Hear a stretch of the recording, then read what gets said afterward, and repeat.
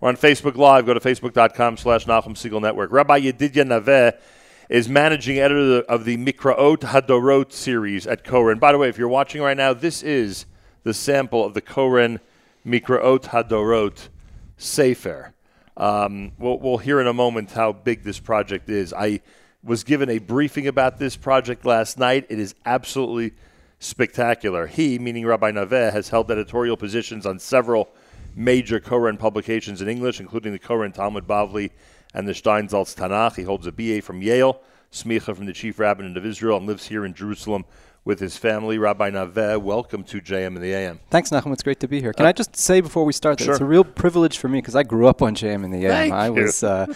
Grew up in Riverdale, and I went to elementary school on the Upper West Side, and I have vivid memories of being stuck in traffic on the Upper West Side, listening to beautiful Jewish music. So All right, the traffic was not our responsibility. The great gave me music was our responsibility. So I'm glad you have pleasant memories of those experiences.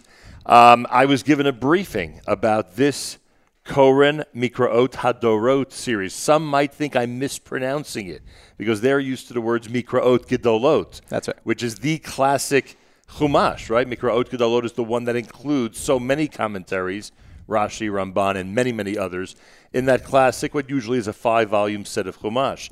This is Koren Mikraot Hadorot. I don't know how much of the history of this project you know, but I'm curious where it came from. Where did it start that we're going to make an adjustment to the way that the Chumash is presented? Well, this project was born in a very important breakfast that was eaten by by Matthew Miller, the publisher at Koren, and Rabbi Marvin Heyer, where the two were discussing contemporary learning of Torah and of Tanakh. And they mentioned to each other what a shame it was that people don't really have access to so many important commentaries of the ancient time and of modern period, such as Matthew mentioned Philo, Rabbi Heyer mentioned the Mishnat Rabbi Aaron Kotler.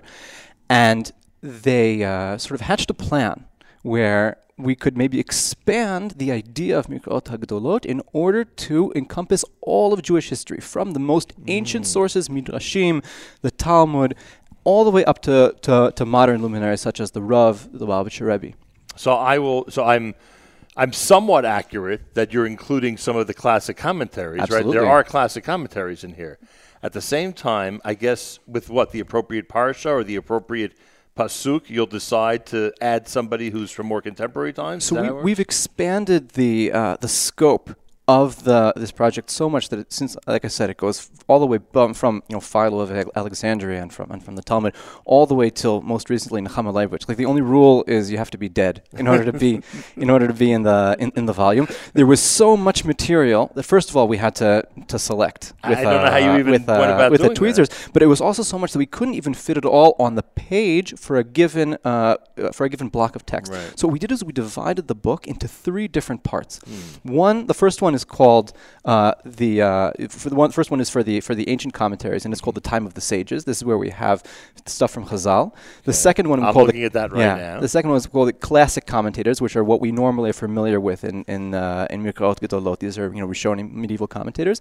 And the third section is called Confronting Modernity, and this is where we have the more modern luminaries. And modern is a broad term, right? Starting all the way back from Orach Chaim, but going all the way up to Rav Soloveitchik and Nechama Leibowitz. Rav Shamshon Raphael Hirsch is in that section. Absolutely. Ha McDover is in that section that you just described. So now every one of these volumes will be one individual parsha? One individual parsha. That's how big this volumes. book is. That's 54 volumes. You need an entire volume to cover just one parsha. Right. One book a week you're taking to shul with you. Unbelievable. And so people have to make room on their shelves. Yeah.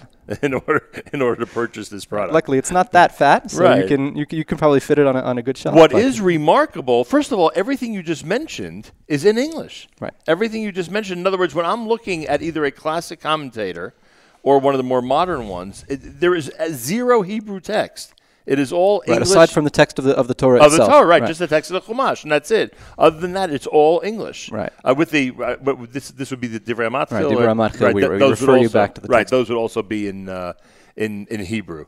But other than that, it's all in English, which is, going to be a tremendous, treasure trove for rabbis and for those who, just want to know more and more about the parasha. Absolutely. That's the idea, is to try to take these texts, which at the end of the day have been a lot of the times obscure or difficult for the average reader to access, and to really open it up for the English-speaking reader in the most accessible way possible. When will this be released to the public? This should be released to the public pretty soon. I don't think we have a final date yet. Next few weeks, but like that type of thing? this is a question for The Matthew. The quote that was given to Yeah. me by the people that you work with at Koren is that sometime in the next several weeks, the first volume will be available. That sounds right. And then at what pace will these be released? They're going to be released at a rate of, the plan is, 5 books a year. So we're planning on releasing this over 10 years. It's a major project, but a book every 2 months is a lot when you think about everything that we're packing into this. A lot of material. I think after we described what it took in order to get the Shas and the time commitment it took to get the Shas done on time, so to speak, the timetable you're describing, tells us just how voluminous a project this is. Absolutely. I think one of the big distinctions that it's interesting to note between this and between the Talmud Bavli project, which is that the Talmud Bavli project really it employed a veritable army of scholars. Right. Really, we had a tremendous number of people working on it. This is much more circumscribed in terms of the manpower. We have a small, dedicated team working very, very hard in order to get this out. It's America's one and only Jewish Moments in the Morning radio program, heard on listener-sponsored digital radio around the world, the web at NachumSegal.com, on the Nachum Segal Network, and, of course, on the beloved NSN app. Next week, our weekly update will return with Malcolm Hoenlein, Executive Vice Chairman of the Conference of Presidents of Major American Jewish Organizations. Today we are celebrating last night's Siyum HaShas in Jerusalem with our friends at Koren. Rabbi Yedidya Naveh is managing editor of the Mikraot HaDorot series. That's what we just described, Mikraot HaDorot, which is, of course, a big, big project that's being undertaken now by our friends at Koren Publishers here in Jerusalem. And again, at the rate of that you just described, one can only imagine how much work's going into this. Are the big arguments what you alluded to earlier, what to include in each one? Those are the big fights in the office in terms of the Milchamto Shel Torah, as we say. Is that what it's come down to? Thank God, if we let that become a subject of debate, it would be never ending. We have a great privilege of working with the editor-in-chief, Rabbi Shai Finkelstein. He's the rabbi of Nitzanim congregation here in Jerusalem, tremendous Talmid Chacham, and he is in charge. That is his central job in this project, is to pick the material, and he goes through an unimaginable amount of texts from the Rishonim and Achronim and from Chazal in order to pick out really what will be most interesting to us today. Obviously, there's no magic number of how exactly you can, or silver bullet, which is the right one to pick. So somebody's going to be unhappy no matter what you put out. Well, the reason I'm laughing is because I'm always amazed when someone's able to quote a Rashi in Chumash. Like, you'll ask a question and they'll say, "Oh, it's a Beferish Rashi in Chumash," and I'm like, "Oh, really?" He addresses it. The people you're describing need to be familiar with every one of everything that's said by so many different commentators. Well, you must be impressed with that group. It's tremendously impressive. It's a really talented group of people. And I just want to say, since you spoke to Rashi, this is the last section of it. We're packing a lot into this book. This book, if you turn it over and open it like a Hebrew book, it opens from two sides. Yeah, I saw that. If you open it like a Hebrew book, you'll find a full, all-new translation of Rashi, unabridged. Every single, here, you can look it over here. Every single article that Rashi wrote, every single Dibur Matchil is translated in full. Now, why would Rashi get this special treatment? Why do you think? I'm asking. I don't know. Because he's Rashi, right? I think we all right. Rashi is the most important of the classic commentators. So we need to delve deeper. He is right. He is really it's him that so many later commentaries are responding to. It is him that so many of the most well-known sources from Chazal are experienced. We experienced them through him because he really was sort of the original aggregator and picker when it comes to presenting all this. I heard a shiur a few months ago, someone describing how close we were to losing the manuscripts of Rashi, how close we were in Jewish history, and that how different we would be today without his commentary on Chumash, which you just described as the essential commentary on Chumash. No question. And even today, we have many different manuscripts of Rashi. And to that extent, we're very indebted to a previous Koren project, the Chumash Yisrael, which was put out with a new, very accurate rendition of Rashi from the most reliable manuscripts in a newly released, at this point it's not so new anymore, but Koren Rashi font. So I recommend that also for anybody. It's also in this volume, so you'll be able to see it. And by the way, for those who don't think that the Rashi font also had its discussions, and maybe I could say arguments as well, there was a whole a system that you went through in order to, or that the people at Koren went through, in order to get that Rashi font to its final conclusion. It was a fascinating story. They actually found sketches that were made by Eliyahu Koren and never published or released, and were able to. They were partial, but they were able to build the remaining letters off of the ideas that they were able to get from this material. So it really is authentic Koren font. Rabbi Naveh, tell me about the people you work with, because it seems like you are surrounded by just incredible scholars, and that Koren is unique, and this is not a comment about other publishing houses, etc., but it seems that you're in an environment that is unprecedented in modern Jewish history. It is a real privilege to work at Koren, because not only do we have really top people in the sort of publishing end of the thing, but we also have in the content side. If you come to Koren, the Koren offices in Jerusalem, you'll see that there are two sides of the office.